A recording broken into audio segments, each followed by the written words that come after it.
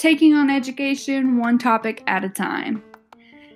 Hey guys, so the last couple episodes we've been going over top 5 EdTech sites, tools.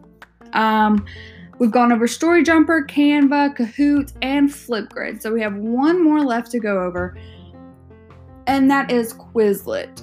Quizlet, a lot of people think of it, oh, this is just kind of like a review thing. You know, people use it to study for tests, but you can actually use it to take an actual test.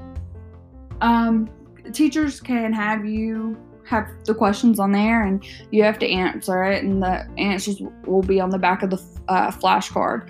But I think it's a really cool tool to use to review. You can do it in the classroom, at home, as a whole group, small groups, individually. It's just a really cool tool. So we've gone over all 5 of the top 5 EdTech tools, and I think they're all really, really great. I think that they could be incorporated in and out of the classroom, which makes it great for online / like hybrid instruction learning. I just think it's really, really cool, and they're all great tools that you can use in and out of the classroom. All right, thanks guys.